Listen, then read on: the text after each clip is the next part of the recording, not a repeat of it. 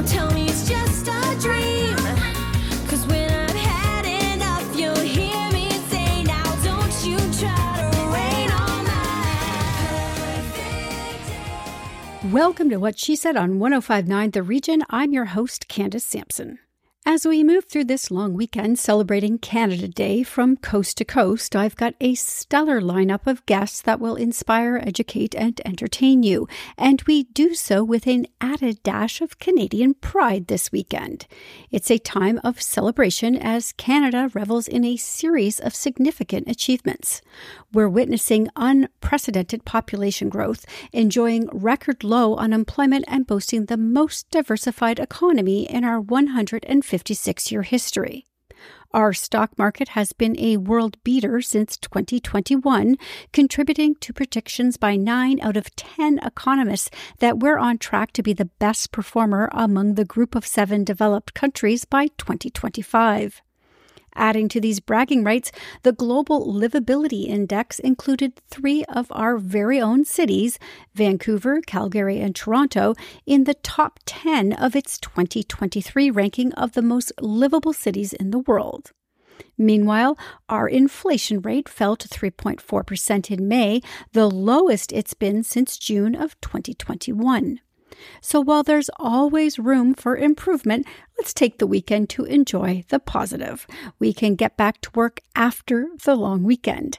So in the spirit of celebration and continuous growth, here's what's coming up. My first guest is a financial powerhouse making waves in the world of finance and taking a stand against the pink tax. Janine Rogan, founder and CEO of the Wealth Building Academy, is not only empowering women to grow their wealth confidently and profitably, but is also educating us about the hidden form of gender inequality that could be affecting our financial health. With her aptly named book, The Pink Tax, she's here to break down the issue and inspire change. Next, we have Sara Smeaton, a certified professional coach passionate about empowering women, especially during midlife. She's here to introduce us to the idea of cancer showers and how this concept can change our approach to giving and receiving help during challenging times. Following Sara, we've got our regular movie maven, Anne Brodie, here with your weekend's must-watch list. From Lena Rodriguez's poignant and suspenseful immigration story, So Much Tenderness, to the high-stakes thriller Hijack featuring the iconic Idris Elba, to the revealing documentary on Hollywood heartthrob Rock Hudson, there's something for everyone. But what's a long weekend without some travel inspiration? Marie-Hélène Brisson, Director of Visitor Experience at Parks Canada, joins us to take a virtual tour of Canada's stunning landscapes and hidden gems, perfect for those of you planning your summer adventures. A timely discussion follows as we touch upon the recent controversy about the funding of Catholic schools within the public system, ignited by the York Catholic District School Board's decision not to fly the pride flag. Dr. Prachi Srivastava, a tenured associate professor at Western University, specializing in education and global development, will join me to delve into this. Lastly, we're exploring the power of movement with physiotherapist Amanda Morin. Drawing from her experience as an athlete and her passion for the human body, Amanda is here to discuss her children's book, Move with Nature. It's an invitation to change our approach to exercise using nature as an inspiration, especially when it comes to our little ones. So sit back, relax, and let me bring some inspiration to your long weekend. Let's jump in right now on 105.9 The Region. On this perfect day.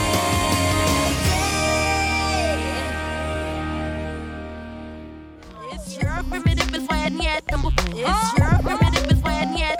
If you're a fly gal, get your nails done, get a pedicure, get your hair did. By now, we've all heard of the pink tax, the frustrating reality where products or services marketed to women often cost more than their male equivalents. It's a hidden form of gender inequality that can have a significant impact on a woman's financial health over time. So today we're diving deeper into this issue with a woman who is making waves in the world of finance. Janine Rogan is the founder and CEO of the Wealth Building Academy, Inc., a platform that educates and empowers women to confidently and profitably grow their wealth. What's more, she has channeled her passion into a book aptly named The Pink Tax. She joins me now. Welcome to What She Said, Janine. Thank you for having me. I'm so excited to be here. So you're a really strong advocate for financial feminism. So can you elaborate on what financial feminism is and why it's so important in today's society? Yeah, absolutely. Really, when it comes down to it, financial feminism just means financial equality for all. So we've seen, over the past few hundred years, there is an incredible wealth gap between women and men, but also any level of intersectionality. We add that wealth gap, that wage gap gets so much bigger. So really just advocating for people that aren't older white men to have the same opportunities and the same ability to build wealth as their male counterparts. So what are some key strategies you teach women to help them grow their wealth? Yeah, I would say the top two probably are negotiations. It's super important for everybody to negotiate everything, not just salary. And then the one I really focus on with my company is teaching women to invest. I think often women are more risk aware and tend to keep their money in lower risk investments or cash. And really they're missing out on the ability to grow their wealth and the ability for their money to make money. And I think that empowering them and teaching them what they actually need to do to invest in the stock market and grow their wealth is something that will continue to help close the wealth gap. In your experience, what are the common hurdles women face when it comes to managing their finances, and how can they overcome them? Like I said, I think often there is a big worry or some scarcity around investing in the stock market, thinking that all our money is going to disappear one day. And that's just not the case. I would say the other piece of it, though, is we're just not involved as often in money conversations. It's, within my parents' generation that women weren't even able to open their own bank accounts or have their own mortgages without a co-signer that was either their father or their husband. So when we look at the impacts that our system has had on women's ability to build wealth and women being involved in those conversations, what we really see is that because they weren't involved because they weren't involved then, because they couldn't, has extended currently into not being as interested or maybe not knowing where to start and being overwhelmed with where to even navigate and where to even learn from. How do you see the pink tax then playing a role in financial inequality? Yeah. So the pink tax, traditionally is the price differential between men's and women's products that are, same volume, same size, et cetera. And really where I went with the book and what I kind of preach to my community is that it's so much larger than this. It's obviously women, have less money to start, and then they're hit with the pink tax as eating into their disposable income, and then ultimately having less to save and invest. But I think it extends into things like not having as high of credit scores, for example, because maybe they're the second card holder on their husband's credit card, or they make less money so they don't have access to as much credit. And then that, really going further one step and looking at mortgage rates that women are approved for, and they tend to have higher interest rates. And if we think about why that is, it's probably because their credit scores are lower. So it's really this systemic piece of understanding how the system is actually impacting women's ability to build wealth and have economic equality on a daily basis. So it's really good for us to be aware of this and keep it at the forefront. But do you give practical tips for ways to push back on that to save money in your book? Yeah, absolutely. The way I've written the book, I think there's kind of 3 different categories for people to act.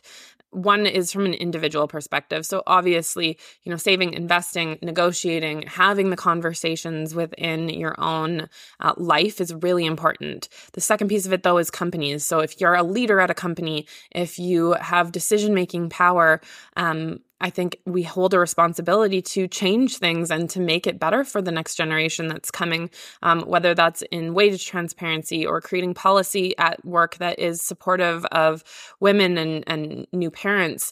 And then I think globally, as citizens of whatever country we live in, we have a responsibility to look at how we're voting, what policies are being brought in, and what laws outline how we get to equal parity when it comes to money, because there are countries that are doing the work. And I think we can look to some of those countries, for examples on what we can actually do. What advice would you give to women who are just starting out on their financial journey? How can they avoid these common pitfalls that you've been talking about and build a strong financial future? Yeah, a few things there. So I always tell people investing as early as you possibly can is like one of your biggest wealth hacks. Even starting with like $25. That's what I started with when I was 19. Get started building that habit, $25 a month, $100 a month, and it will grow beyond your wildest dreams in terms of, compounding returns. But the second piece of it is there is a lot going on, and it can be really overwhelming for people to know where to get started, because this isn't something that we're taught in school, and there are so many pieces of jargon coming at us. So I also tell people that you only really need to do one thing at a time. So if you can take the next month to do one thing for your finances, and then the next month do another thing, by the end of the year, you're going to have 12 things that are a positive step in your financial direction of building wealth. And you don't have to have all the answers at the very beginning. We can approach this with a beginner's mindset that we're still learning. I'm still learning. Everybody is still learning. There's always lots to, consume and learn and apply. So I think just not also being overwhelmed and giving yourself some grace when it comes to your financial journey. You touched a little bit about how, financial literacy is not something that we're talking about in schools. When it comes to that, how should we be making it more accessible and understandable for everyone, particularly, though, women and girls? I mean, I am trying my hardest to get it into curriculums. It is very challenging, though, based on like all the regulations and stuff. But I think, having the conversations with your kids early is something that is a great way to start having those money conversations, especially with your young girls. And as parents, I think we have a role to play for sure on educating the next generation and not making these topics taboo, because we've been told for so long, like, don't talk about money, don't talk about religion, don't talk about politics. But I think so often we don't talk about money, and that means that we're giving our power away when it comes to our finances and being able to ask those questions and teach the next generation. So I would even just say having conversations, advocating obviously for it to be brought into schools, but that's a bit of a long game when it comes to how we impact the school and what they teach there. You have a very interesting story about a lemonade stand on your website. And I'd like to close out this interview if you wouldn't mind sharing that story with my listeners. For sure. So I grew up on the south side of Edmonton in Alberta, Canada, and there were two little boys, they were twins, that lived down the street, and we started a lemonade stand. So I obviously had a bit of an entrepreneurial mindset back then. And at the end of our day's work or whatever, we were splitting up all the coins. So I don't know if anyone listening is from the US, but in Canada, we have coins for our $1 and $2 dollars, and then obviously quarters, etc. So I think things were either 25 cents or $1. Anyways, we had all these coins to separate. And I convinced these two boys that all of the coins had equal value. And in doing so, I then split them up so that I would have the most loonies and toonies, so $1 and $2 coins in my pile. So I had the most money. Now, my dad came later, and he knew that I knew the difference between $1 and a quarter, and that they had different values. So he he was really good about it. He educated all of us that not all the coins have the same value, but it was I laugh now, and I think, maybe I was fighting the patriarchy, maybe I was trying to get wage equality back then, but I think really what it comes down to is at an early age, I knew that having more money was better and meant more choices or more freedom. Probably back then it meant more like 5-cent candies from the store, but yeah, it's a funny story. I say that I've never tried to hoodwink anyone again in the book, because obviously honesty and integrity are very important to me as a CPA, but it's funny to look back at 2 or 3 year old, I think I was 3 or 4, 3 or 4 year old Janine, and see what she was thinking. I love it. All right, Janine, I want people to be able to connect with you, find the book, keep up with you. Where can they do that? Absolutely. So the book is available kind of wherever books are sold online. You can check that out at pinktaxbook.com. I am all over LinkedIn, Instagram, YouTube, TikTok. My handle is at Janine Rogan. And my company, the Wealth Building Academy, has courses that educate women on how to invest and build a profitable investment portfolio. And you can check that out at thewealthbuildingacademy.com. All right. Incredible. Thank you so much for joining me today. Thank you for having me.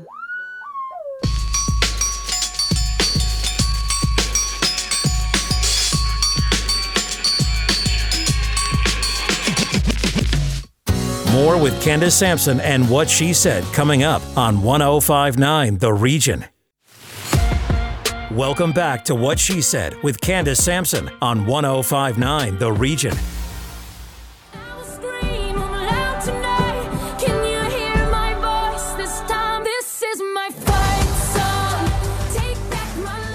Have you ever heard of a cancer shower? This concept may change the way you think about giving and receiving help during tough times. Sara Smeaton is a certified professional coach and facilitator with a passion for empowering women, especially during midlife. She runs an online group coaching program called Ignite Midlife and works privately with clients across Canada, the US, and the UK. She is joining me here today, though, to shed light on how we can use the concept of cancer showers to destigmatize the act of asking for help and the form that support can take. Welcome to What She Said, Sara.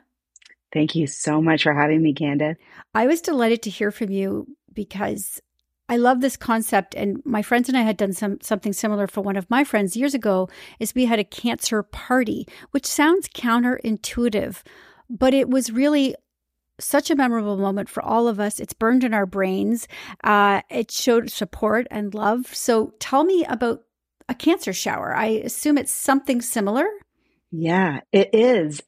We, our dear friend Karen Ward was diagnosed with cancer, and she had just had long COVID for several months. So it was bad timing, and there was a fair amount of financial stress, and she's such a generous giving person. We wanted to do something for her, so we started a GoFundMe. And then she started thinking, hey, it's so funny how hard this has been for me to ask for help, to receive for help. But I wouldn't think twice about inviting people to a shower to celebrate someone's new baby or someone's marriage. So it was actually her brainchild to call this the cancer shower. And it is very similar to the party, except this way her whole global network can participate. It's virtual. And what we decided to do was host workshops, because that's the kind of community Karen has. She's curious. She's very engaged. And so there's 5 workshops that we're hosting that people can take part in. So they donate to the GoFundMe, and then they get access to these workshops plus the recordings. Why do you think there's a sense of shame associated with needing and asking for help, especially for those who are typically the givers in the world, Yeah. I mean, I don't think we're really prepared for that part of life, to be honest. You get prepared for the good, happy, celebratory milestones, and you're prepared to receive support from your community at those times. But I don't know how much it's modeled. I think it's very much in hushed tones and whispers when we go through these harder things. And that's something that we want to bring out into the light, because there is a lot of hard. And showing love like you did for your friend, like we're doing for Karen, and community and support is just as important in the more difficult parts of life than it is for the celebratory ones. Now, you've talked about giving fatigue. Can you explain what that is a little bit, and then how the concept of a cancer shower can provide maybe a refreshing approach to this? Yeah. I mean, so giving fatigue, I think there's a lot of requests for donations, and, even on Facebook, there's, donate to this for my birthday and donate so there's a lot of asks in this world, and everybody has a great cause and a great story, and there's only so much we can do. But when we pose it as a shower, so maybe you were going to bring a $20 gift to the shower, maybe you can just donate $20 and you get something back. It's much more, I think it's less charity feeling and more participating in something bigger than yourself. And we're really hoping that it catches on, and it's a way that it can support people. People can support their friends. So let's talk about that then. Say somebody's listening right now and they're thinking, this is a good idea. I'd like to do that. I have a friend going through something similar. I'd like to plan. What are some ways people can pull together their own cancer shower? Well, I think the first thing to do is to really talk to the person who's going through cancer, or really any hard thing, and see what it is. What do they actually need? Because a lot of times we offer food to people, and sometimes people have really stocked freezers of food they'll never eat, or they have someone really on deck to make the food. So what is it you need? Is it money? Is it food? Is it drives to places? And usually, I think if you can help the person get the financial support, they can get a lot of the things they need. So, but really check in with the person. That's number one. Is this something that they would want?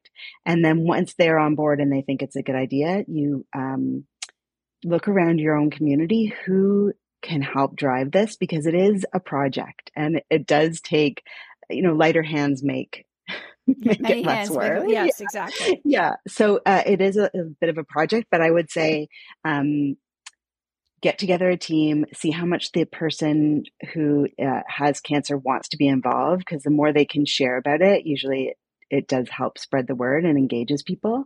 Look around your community and see, who do I know that might be willing to donate an hour and a half, or whatever it is, to teach or to share or to engage the community that I know will be participating in this. So it could be, an online meditation or a yoga class, or even like a group craft project or a book club. Like, it really could be anything that your people are interested in. So think about what would make it relevant, and give it a theme. Ours is Superpower Cancer Shower, and each workshop unlocks a superpower that you need in work and life, in relationships, and when you're going through hard times. So it's really fun. I love this whole concept so much. I think it's wonderful. And I hope people really go and look you up, because you are modeling how this should be done, and showing people what they can do. And plus, they can get involved with your cancer shower. So what's the best way for them to connect with you, Sara? Yeah, so probably Instagram is the easiest. I'm Sara Smeaton, no H on Sara, Sara Smeaton on Instagram, and Karen is Curious Karen Ward. And both of us would have links to her GoFundMe in our bios, so you can go and learn all about it. All right. And contribute if you want. And all the workshops are recorded, so you can still see them. Fantastic. We're going to put all the links for the GoFundMe and, of course, your Instagram pages in this in the liner notes when this goes out on podcast. And Sara, thanks so much for joining me today. Thank you so much for having me, Candace. We all really appreciate it. I know Karen really does. No, I've still got a lot of fire left in me. Make a problem. She got credit gobble. Stand outside. She's got Betty Davis eyes. It's that time again, time for Saturday Night at the Movies with Anne Brodie. And this week we're kicking it off with a movie called So Much Tenderness. Well, and it covers things that are top of mind in many places these days, like immigration and danger in one's home country. Lina Rodriguez, who's a Toronto filmmaker, has done this. It follows a Colombian environmental lawyer who has been receiving death threats in Colombia. So she's got to get out. The government obviously wants to do what it wants to do regarding the environment there, and she knows that she could be killed if she stays. So she comes up, she's taken across the border in the trunk of a car, and makes it to downtown Toronto.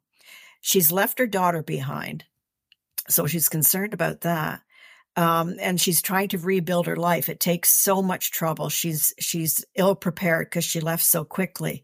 It really underlines what can happen to people when they must leave where they are. They must leave in a hurry, and they've got to do so much work to catch up. Bit by bit, she starts to make it work. And then she notices a man on the street. We don't know what he was or what he did, but he's a danger to her. And it just takes on a real emotional drive. So, it has a very deliberate pace, this film, but the payoff is tremendous. All right. And that's in theaters, or is it on VOD? Theaters. Yes. Okay, excellent. Yeah. The next one, I want to talk about Rock Hudson, because I remember this story exploding into, I guess, the national news many, many years ago. So this was a fascinating documentary. Yes, Rock Hudson was a symbol of male virility and a someone who was appealing to everybody. And he was always cast in romantic comedies. 99% of the time. And he, strangely, or not so strangely, he was always cast as a man who didn't want to sleep with the woman because he thought it would entice her more. So that's kind of strange. Now, his agent looked after most of Hollywood's closeted gay men. He lived openly with a lover, and he was accused from time to time of being lavender, but, nobody really investigated thoroughly, or they wanted to protect him because he was obviously worth so much money to the studios. He was considered the biggest star in Hollywood at some points during the 50s and 60s. And, Doris Day did that series of films with him. When he died of AIDS, she was asked about him being gay, and she said she didn't know him at all, which I found to be incredibly bad behavior. But anyway, so it's fascinating. He did marry a woman. She was gay. It was organized by his agent, Phyllis Gates. It lasted a couple of years, but he was never short for lovers. And he didn't especially try to keep it quiet, but the studio certainly did. So we see that, this symbol of masculine heterosexual romance was not what he appeared to be. But these days, who cares? Yeah. But back then, it was huge. Well, as we're seeing now, there are people who care, unfortunately. So this is an interesting documentary, timely, I think, really, to be coming out and looking at this story. Let's move on to the next one, because I know that you like the headliner in this, Idris Elba. Yes, that's a mild word. So Idris Elba is a security agent, intelligence, all kinds of private, a private spy kind of thing. So he gets on a plane from Dubai to come to London, and terrorists aboard take it over. Now, they're white. They're from London, judging by their accent. And they are relentless and remorseless. This is one of the most extreme depictions of terrorists on planes that I've seen.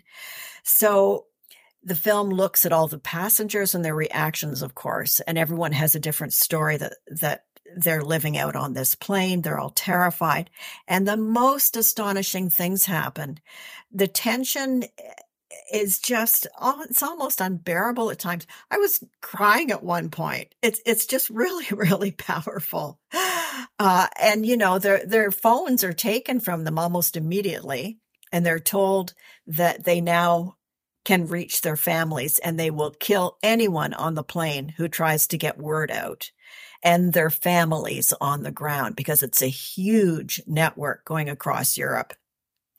And of course, at the end, we find out just what drove this whole move, this hijacking. Wow. And Idris is sensational. He remains calm. He's the voice of reason. He tries to make things work. And, I love them even more for that. All right. Excellent. So that's in theaters, Anne? No, that's on Apple TV. Oh, It's excellent. a good one. Yes. Amazing. I love when great movies come out on these home cable shows now, because to me, that's everything. I have my popcorn and my pajamas and I do it at home. And theaters are suffering because of this, but I think we all agree on that, So it's a tough situation for Hollywood. All right. So you've got these and you've got more, including fashion. What's it called? Fashion Reimagined. Fabulous documentary. All right. So that's all over on whatshesaidtalk.com. And you will be back next week with more. I will. Thank you, Candace. Thanks, Anne. Please you. She's got Betty Davis eyes. She'll expose you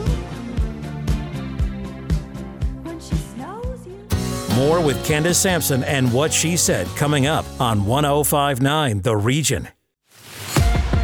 Welcome back to What She Said with Candace Sampson on 105.9 The Region. Waiting for Jimmy down in the alley. Waiting there for him to come back home. Today, we're taking a virtual tour across Canada's breathtaking landscapes as we explore some hidden gems that you might want to add to your summer travel list. We're honored to have with us Marie-Hélène Brisson, the Director of Visitor Experience at Parks Canada. When she's not ensuring visitor needs and safety at Parks Canada, Marie-Hélène immerses herself in the beautiful nature and wonderful culture that Canada has to offer. She joins me now to discuss. Thanks so much for joining me, Marie-Hélène. Thank you for having me. So for someone who might be new to exploring Parks Canada locations, could you shed some light on what they should expect and how easy it is to plan a visit?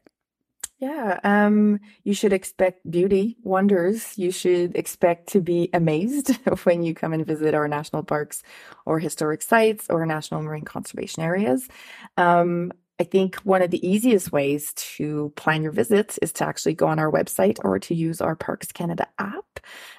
There you'll be able to choose by province or by region, depending on where you're going. You'll see a variety of locations. All of our parks are there, national historic sites and marine conservation areas as well. So you can select the sites that interest you. On there, you're going to see very easily what those sites have to offer. Guided hikes, interpretive tours, camping or roofed accommodations. Everything is available at the click of a finger. And then you'll be able also to see trail conditions. You'll be able to see or even reserve anything that you need on directly the website or the app. I have to say I'm learning something myself today in that you have an app. I had no idea. Which is, of course you do. but why I didn't know that is incredible. So you also have a really extensive portfolio. You cover over 450,000 square kilometers in Canada. So can you share some highlights of what the diversity of the experience in these parks? From one moment, you could be kayaking in the St. Lawrence Marine Conservation Area in Quebec and seeing some seals and some whales. And then the next, you could go in Alberta and see Bayou Ranch National Historic Site and experience the true history from the Stonies or the Blackfoot community. The diversity is just crazy from the landscape that you get to see. If it's the prairies, beautiful Rocky Mountains, or you get to experience Fortress of Louisbourg and a French fort in Eastern Canada. And there's just, like you mentioned, 450,000 square kilometers of stories to tell. And I could go on for hours and hours.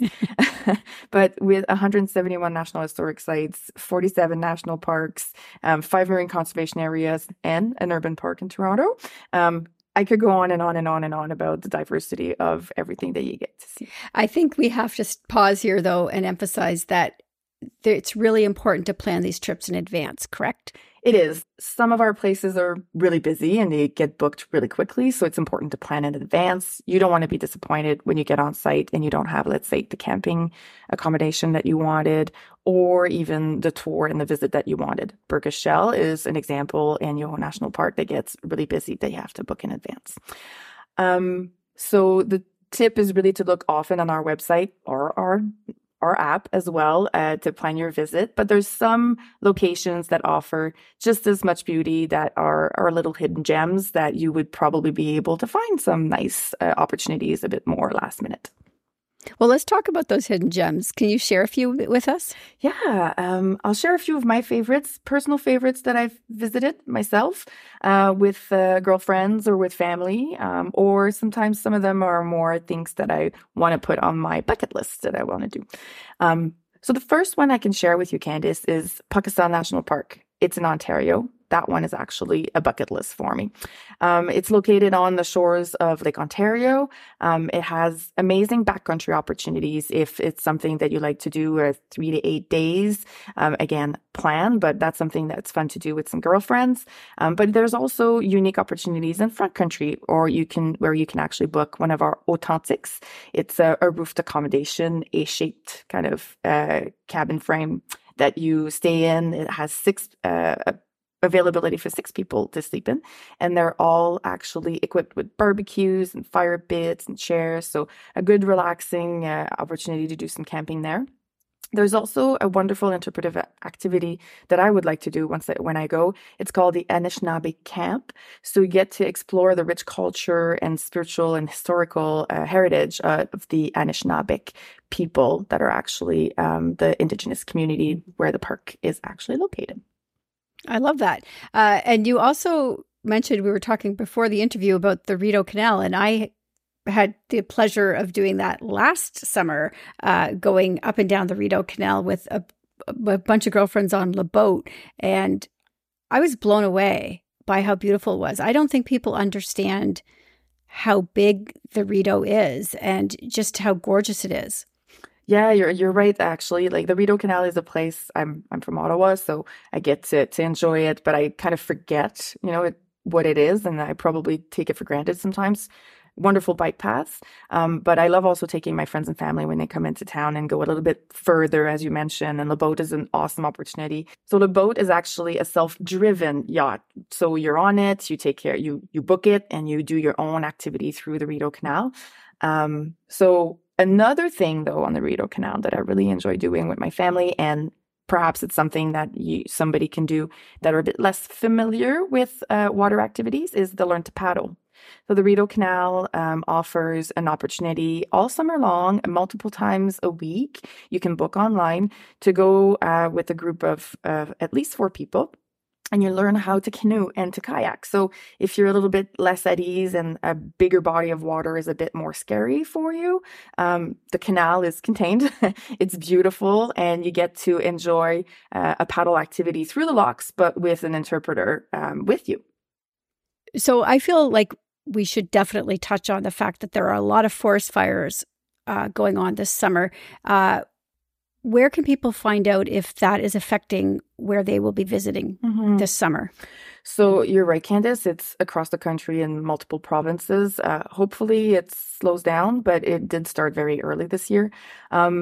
On our Parks Canada website, you will have information. So if you've actually planned and booked some camping, let's say in a park, I suggest that you go and take a look daily to see for the latest reports. Same on our social media channels. We'll be advertising whenever there's a modification. But if you have a reservation, we will definitely communicate with you if we have to cancel or move anything. Also, there will be multiple fire bans across the country this year because it is very dry. So please respect those fire bans. It's important. So this way we contribute to making sure that we don't create more of those unfortunate forest fires. Absolutely. And I don't think people realize how big a role Parks Canada plays in our country's tourism industry. So can you just wrap this up by sharing sort of your commitment to providing people with high quality and meaningful experiences? Yeah, as like the biggest offer of product actually in the country and as a tourism provider, we are definitely committed to making sure that your visit is not only safe but fun and meaningful. We want people to come back. We want people to enjoy these places. They are yours. At the same time, when people enjoy themselves in our places and take in the nature and take in the history, they become stewards for the future in terms of protection and conserving those wonderful places. All right, excellent. So we're going to put all the links to Parks Canada and that app, and which I'm going to download immediately following this interview. We're going to put that in the liner notes of the podcast. I can't thank you enough for joining me. It's been a pleasure to have you. Thank you, Candace. Sweet Jane,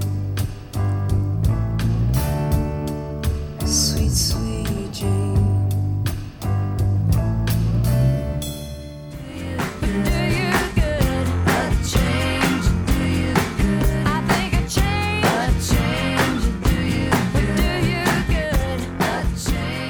When the York Catholic District School Board decided to not fly the Pride flag this month, it reignited discussion and controversy about the funding of Catholic schools within the public system.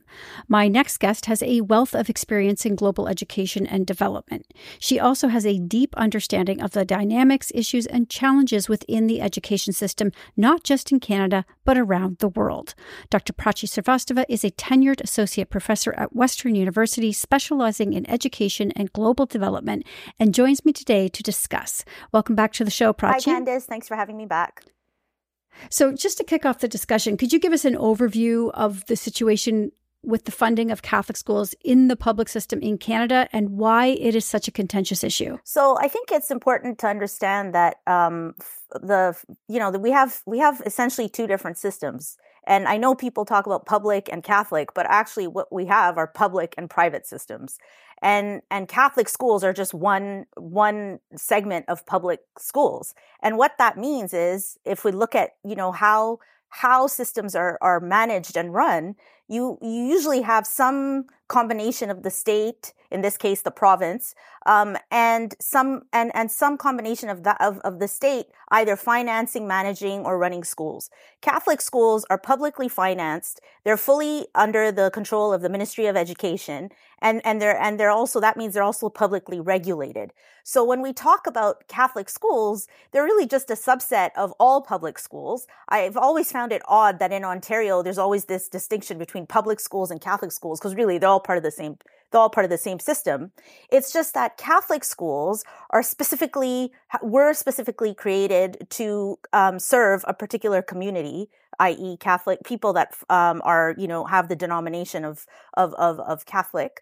And so as a result, there were different criteria for admission. There were different criteria for employment, but they're all really part of the public system. So then we start thinking about, what does that mean in terms of inclusion, given that these are now the big questions that we're facing in society?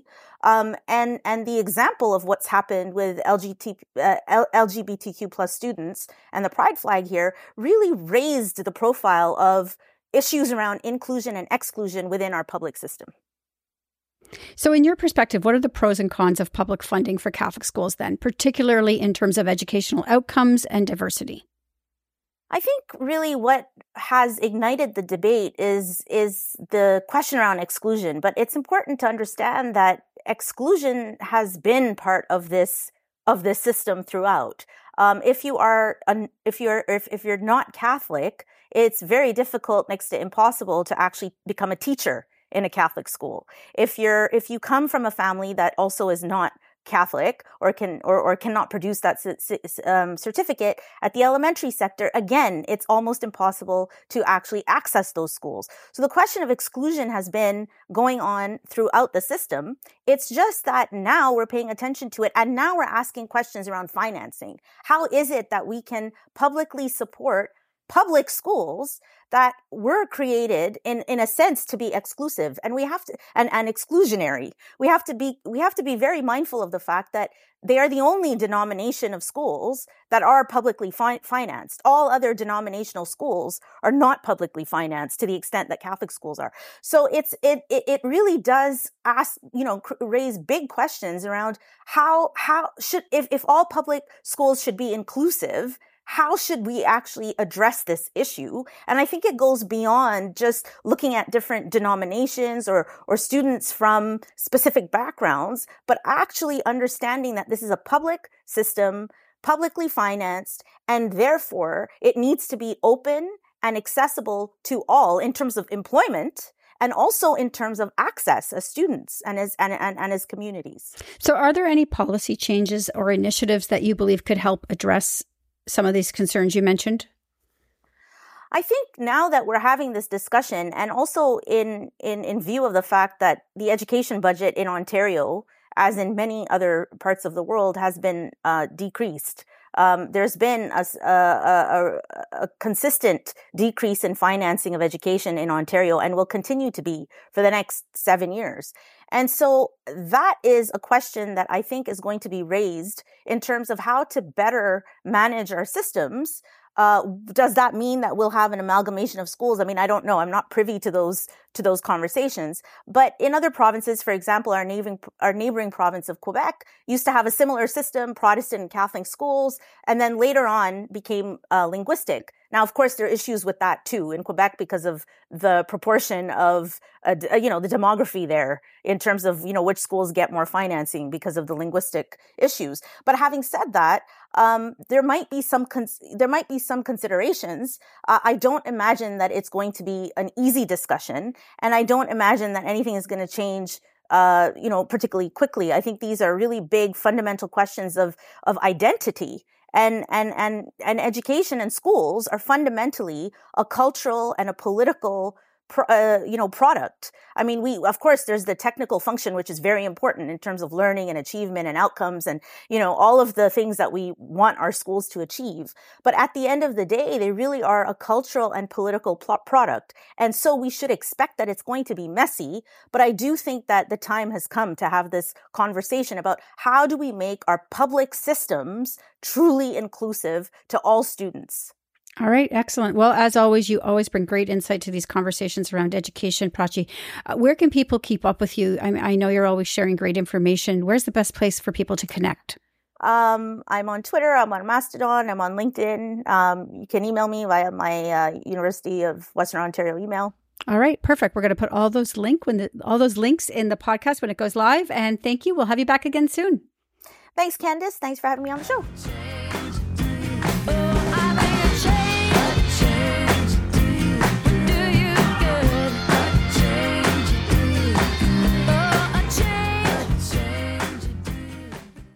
More with Candace Sampson and What She Said coming up on 105.9 The Region. Welcome back to What She Said with Candace Sampson on 105.9 The Region.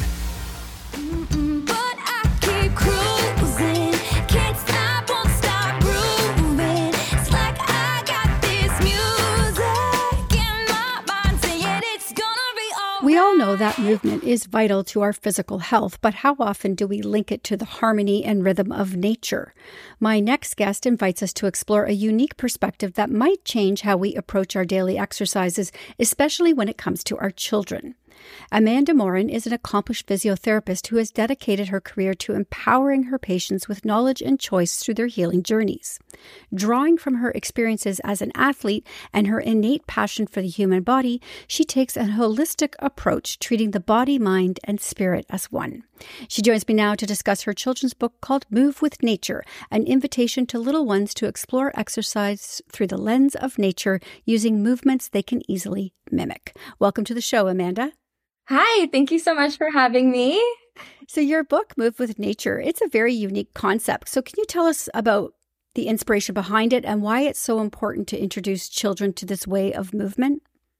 Yeah, absolutely. So I did some work with children actually at Holland Bloorview when I was in physio school on my placement. And I just remember it being so incredibly fun to really create exercise and rehab as play.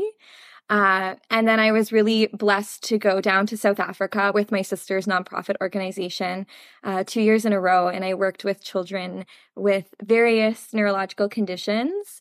And when you're in a rural community in that part of the world, you don't have a lot of resources at your disposal. So I was really challenged to use the world around me to really encourage and inspire how I was working with these individuals.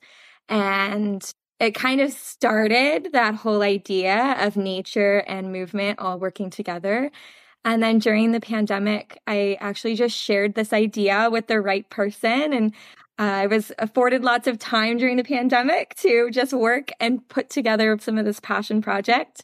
And that's kind of how Move with Nature was born. And you also have experience in competitive sports. So how did that influence the way you approach the creation of this book? Yeah. So growing up, I played many sports, but soccer was my main one.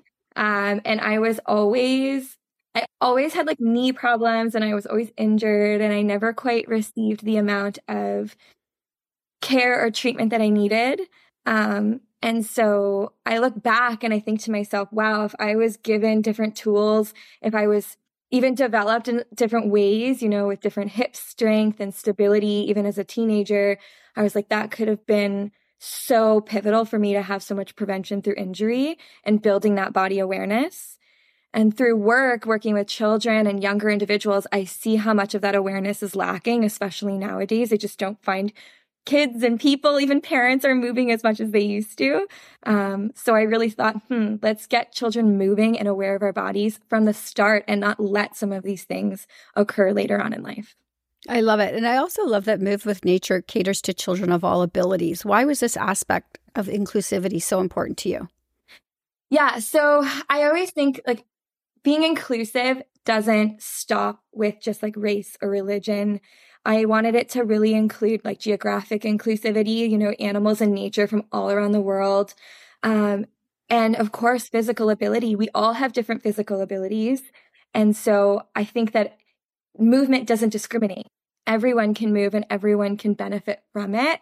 So a lot of the actions like I chose were easy to either adapt to different individuals, but also I wanted children, like every child that opens up the book, to be able to find themselves in it. And that, again, if they're in a wheelchair, hearing aids, CP braces, these are things that are commonly found in our society. And I don't know why children don't find themselves in the books and why it isn't just more widespread and accessible to them. I love it. One of my most favorite expressions is you can't be what you can't see. So I love that you've brought that to the forefront for everybody. Your book is really an excellent tool for parents and educators and caregivers. So how can they best utilize Move with Nature to inspire and engage children under their care?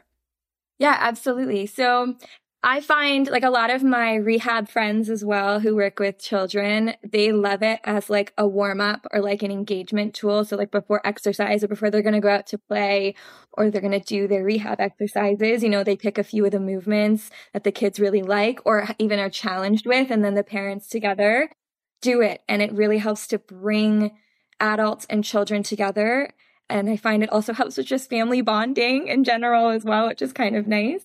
But yeah, I mean, every action is chosen very specifically. So even if with guidance of different rehab professionals can help parents and educators to understand which ones might be more helpful for different children. But overall, it's really it's supposed to be fun. And so if the kids like jumping like a kangaroo or balancing like a flamingo, then let's do that. And let's do it what makes the child find joy, because movement and exercise is supposed to be fun. Well, I have to say this book is perfect timing. It is. I can almost hear the cries of "I'm bored" already as we head into our first week of July here. So, before we go, any quick tips for parents as they approach summer, getting their kids outside? Yeah, get involved with them. I think like we have to lead by example as adults. And I think, putting our phones down, being really present, getting up and moving, playing, kicking, throwing, even if you're sore yourself as a grown up, just keep yourself moving. And I think if you can lead by example and show them that this is something that everyone does, I think that really is pivotal in setting that example for the younger kids to really see. All right. Amazing. I want people to be able to find the book, Amanda, and keep up with you. So how can they do that?